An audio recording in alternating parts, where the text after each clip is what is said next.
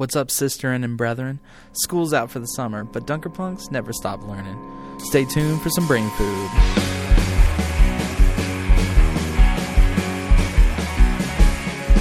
I don't want to be rich, don't want to be popular, don't want to be selfish, no.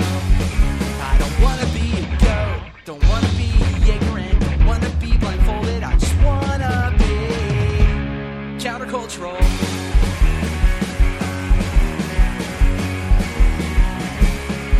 I don't want to be violent, don't want to have a vendetta, don't want to be vengeful, no. I don't want to be a soldier, don't want to be militaristic, don't want to help the cycle, I just want to be countercultural pacifist.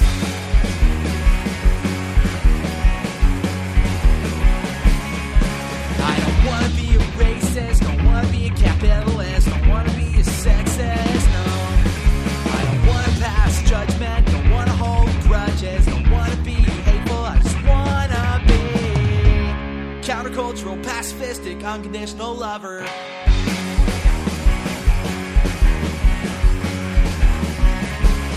I don't want to shop at Walmart, don't want to grow Monsanto, don't want to drink Coca-Cola, no.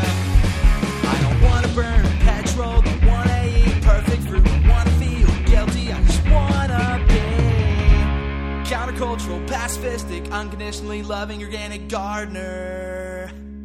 I want to be authentic, I want to be radical, I want to be optimistic, honest, beautiful, I want to be humble, I want to be progressive, I want to be open, inspiration, I want to be like John Wesley, Sarah Major, Random Out, I want to be like Martin Luther King Jr., like Santa Claus, Johnny Appleseed, Dirk Flynn, Gandhi, Alexander Mack, John Klein, George Fox, and Jesus Christ, but mostly just want to be me.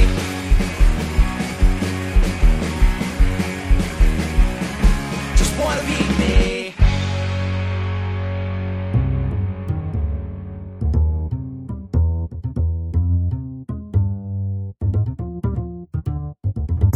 Welcome to the Dunkerpunks podcast. Today we've got some very special guests joining Sarah Olominick, one of whom is the youngest activist we've had on the show, as far as I know.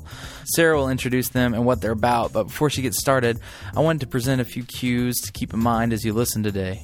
Do you consider yourself an activist? And whether you do or don't, why do you think activism, especially political and social activism, should be a part of the American Anabaptist lifestyle?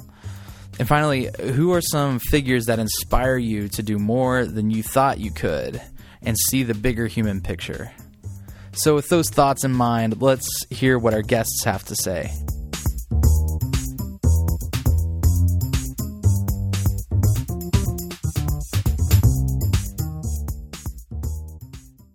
Hey Dunkerpunks, I'm Sarah Olominick, and today we'll be talking about school.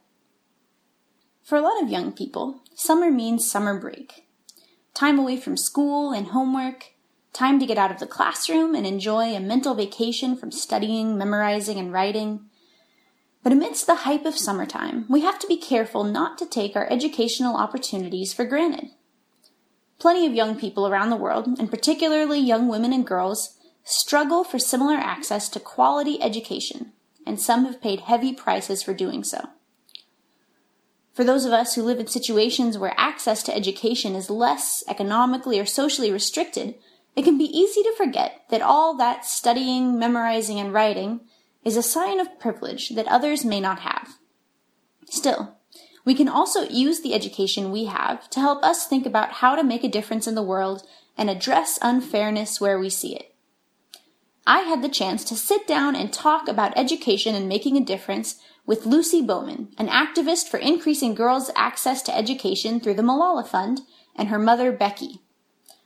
I think that after you hear our conversation, you'll have to agree that we're never too young to start making a difference.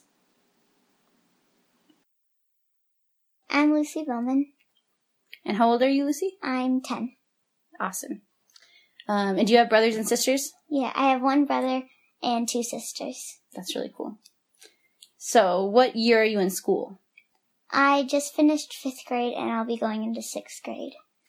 Wow, is that going to middle school yet, or is Yeah. that middle school? Yes. Are you excited about middle school? Yeah, and nervous. Yeah.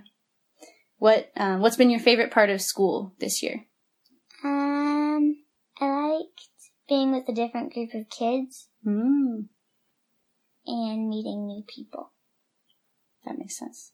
Do you have a favorite subject or a favorite I like subject? math. Math's cool. What part of math? What do you like about math? I like, division.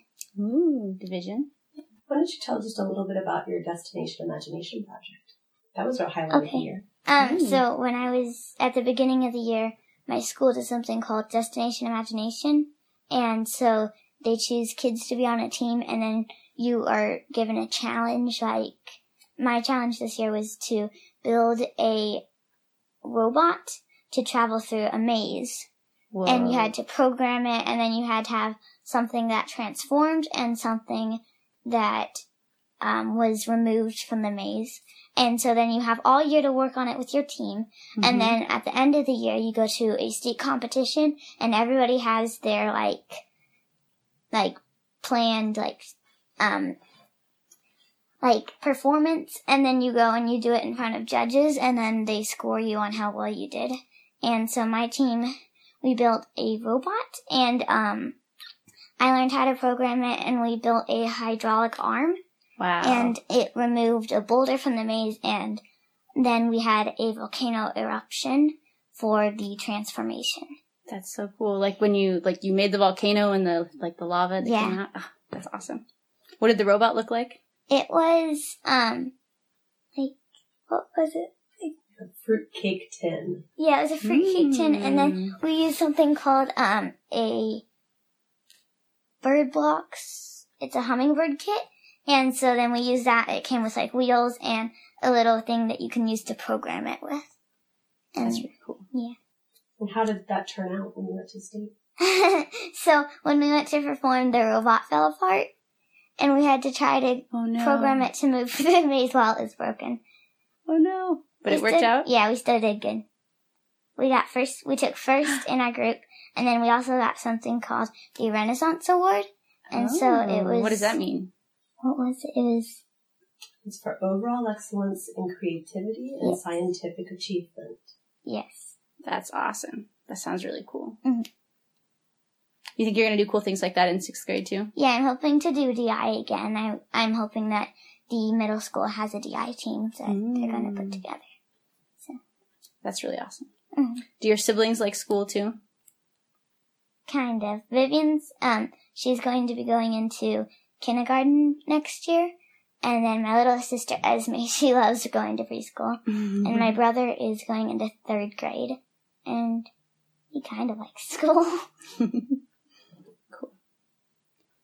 So when you first heard about Malala, was that in school or was that somewhere else? Yes, I was in 3rd grade. And when I was in 3rd grade, my teacher had me do something called research projects. And so I'd choose something to research about. And then I'd put together a project about it. I'd have a visual, and I would have a PowerPoint, and then it would Presentation. and a presentation to go with it, and then I'd do it for my class. And so the last one I did, I found something about Malala, and so I chose to do my research project on Malala. And so that's how I kind of learned about her. And then that summer, I decided I wanted to do something to help her send girls to school. And so I decided to put together my program called Coasting to Change. Coasting to Change. Yes. Cool.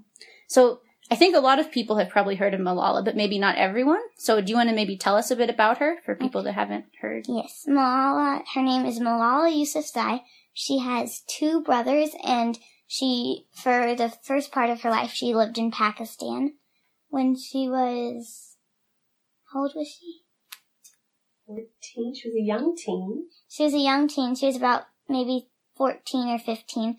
She was on a bus with her friends, and the Taliban is a rebel group in Pakistan, and they didn't believe that girls should be educated, and so they came on the bus and they shot her and 2 of her friends, and Malala was taken to a local hospital and then later taken to England, and she survived, but she has not been able to return back to Pakistan because the Taliban still remain a threat. Mm-hmm. And so then ever since then, she has worked, and she created the Malala Fund, and she has worked to send girls to school and to build schools in places where girls are not allowed to go to school. So your project was supporting the Malala Fund? Yes.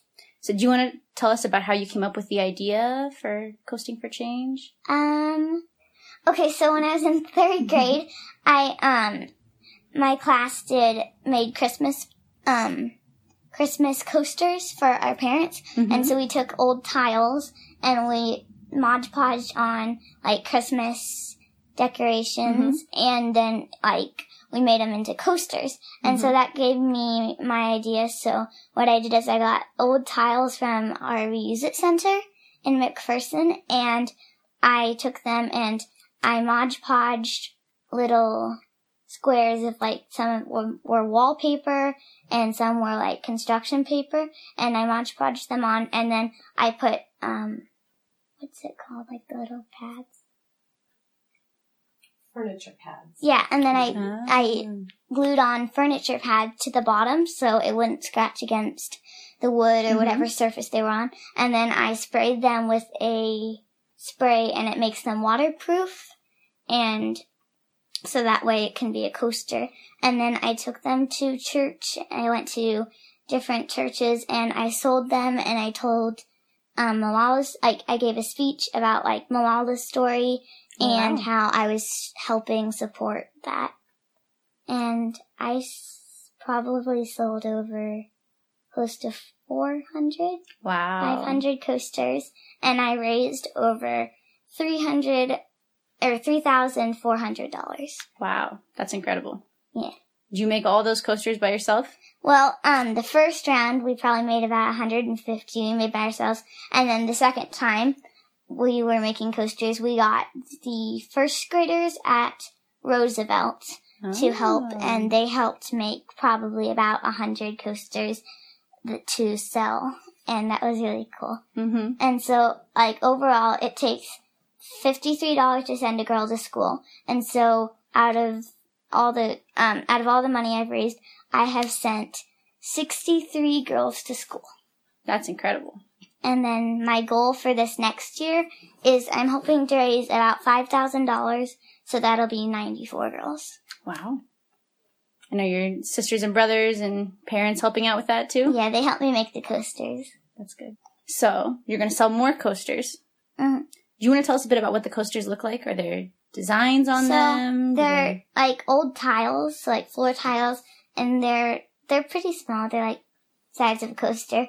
And then we take like colorful like paper and stuff and glue it on. So some of them have like designs like just one plain color, and then some have like nice designs. And my favorite one that I've made is one, and it had a rooster on it, and that was my favorite. That's awesome. So you like to do art some too? Yes. Art projects? That's awesome that it brings those two together. What were some of the most popular ones for the people who've come to buy them? Star Wars ones, Oh. Harry Potter ones. Like, we probably sold maybe 50, 60 Star Wars ones. There were a lot of people who wanted those. And how much did you sell each coaster for? Each coaster was $2. $2. And then you could get them in a set of 4 for $8. Yeah. Mm-hmm.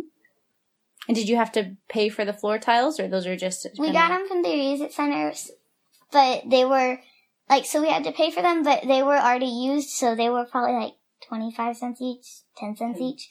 10 cents each. Okay. Yeah. Can you think of anything really cool that you think you've learned from doing this project, or that you've come away with? I've definitely learned a lot about, like, other cultures, how, like, girls aren't allowed to go to school and how girls are treated in other countries. And I think that was part of my motivation, because I don't think that's fair, and I think girls should get an education too. Would you have any advice for people who might be listening and thinking that they want to do their own fundraising project?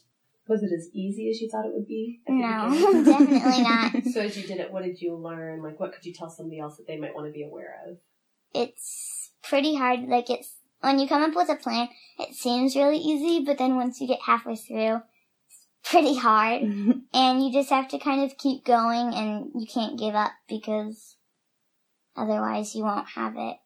And yeah, and it pays off. It's definitely worth it at the end. Maybe to accept help too. Yeah. Yeah. It was nice when we had people helping. Well, awesome. Thank you so much. Mhm. Are there any other stories from the project that you'd want to tell, or anything else that's come up that you think it's important to share with people? I do have a website. It's part of the Malala Fund website. It's give.classy.org /coasting to change, and then people can donate on there, and they can look at like some of the latest updates, like what I'm doing and what my goal is, and they can kind of read the story there too. Cool. So that's give.classy, CLASSY, Yes. .org. /coasting to change.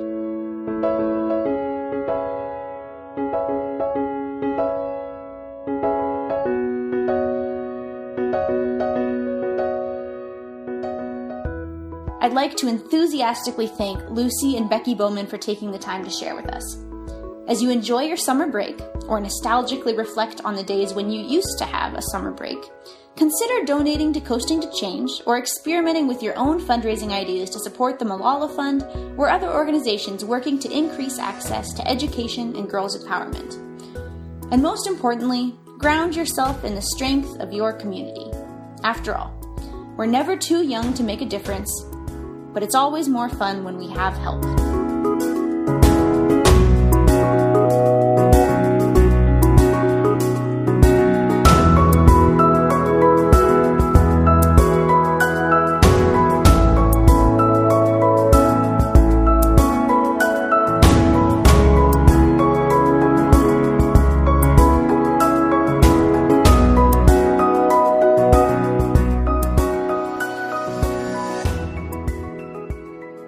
Lucy's story about how she and her friends are helping people through their fundraisers is certainly an inspirational one. And I don't know if I was quite as inclined towards activism when I was her age, but I do remember that the beliefs and morals I held dear played a big part in my decision-making and my actions back then as well as they do now. And I think around that age we start to become more conscious of that intersect.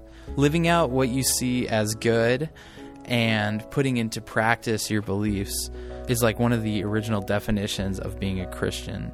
I recently had the privilege of attending the Church of the Brethren's Young Adult Conference and doing some music there. And if you listen to the last episode that we put out, Emmett Wachowski-Eldred, the host of that episode, and Jess Hoffer, the contributor, were both there, and both played leadership roles in talking about the weekend's theme, which was based off of 1 Timothy 4:11-16, which was essentially teaching with your life. And a lot of the speakers were really profound because they did things as wild as quitting your regular job and moving halfway across the country to live with a different culture than your own, like Jess talked about, all the way to just being an elementary school teacher and how to incorporate the morals and beliefs that you hold dear, and how to teach peace and love, even doing art for elementary school. What I really appreciate about Lucy, Becky, and their friends and families ministry is that they see the importance of it, and even though they're at different stages in life and might be really young, they still see that they have power and privilege that other people don't, and are using that towards promoting good and promoting peace. So as a word of encouragement, as you go out, Dunkerpunks, I wanted to leave you with a reading of 1 Timothy 4:11-16 from the Message version. Get the word out, teach all these things, and don't let anyone put you down because you're young. Teach believers with your life, by word, by demeanor, by love, by faith, by integrity. Stay at your post reading scripture, giving counsel, teaching. In that special gift of ministry you were given when the leaders of the church laid hands on you and prayed, keep that dusted off and in use. Cultivate these things, immerse yourself in them. The people will all see you mature right before their eyes. Keep a firm grasp on both your character and your teaching. Don't be diverted. Just keep at it. Both you and those who hear you will experience salvation.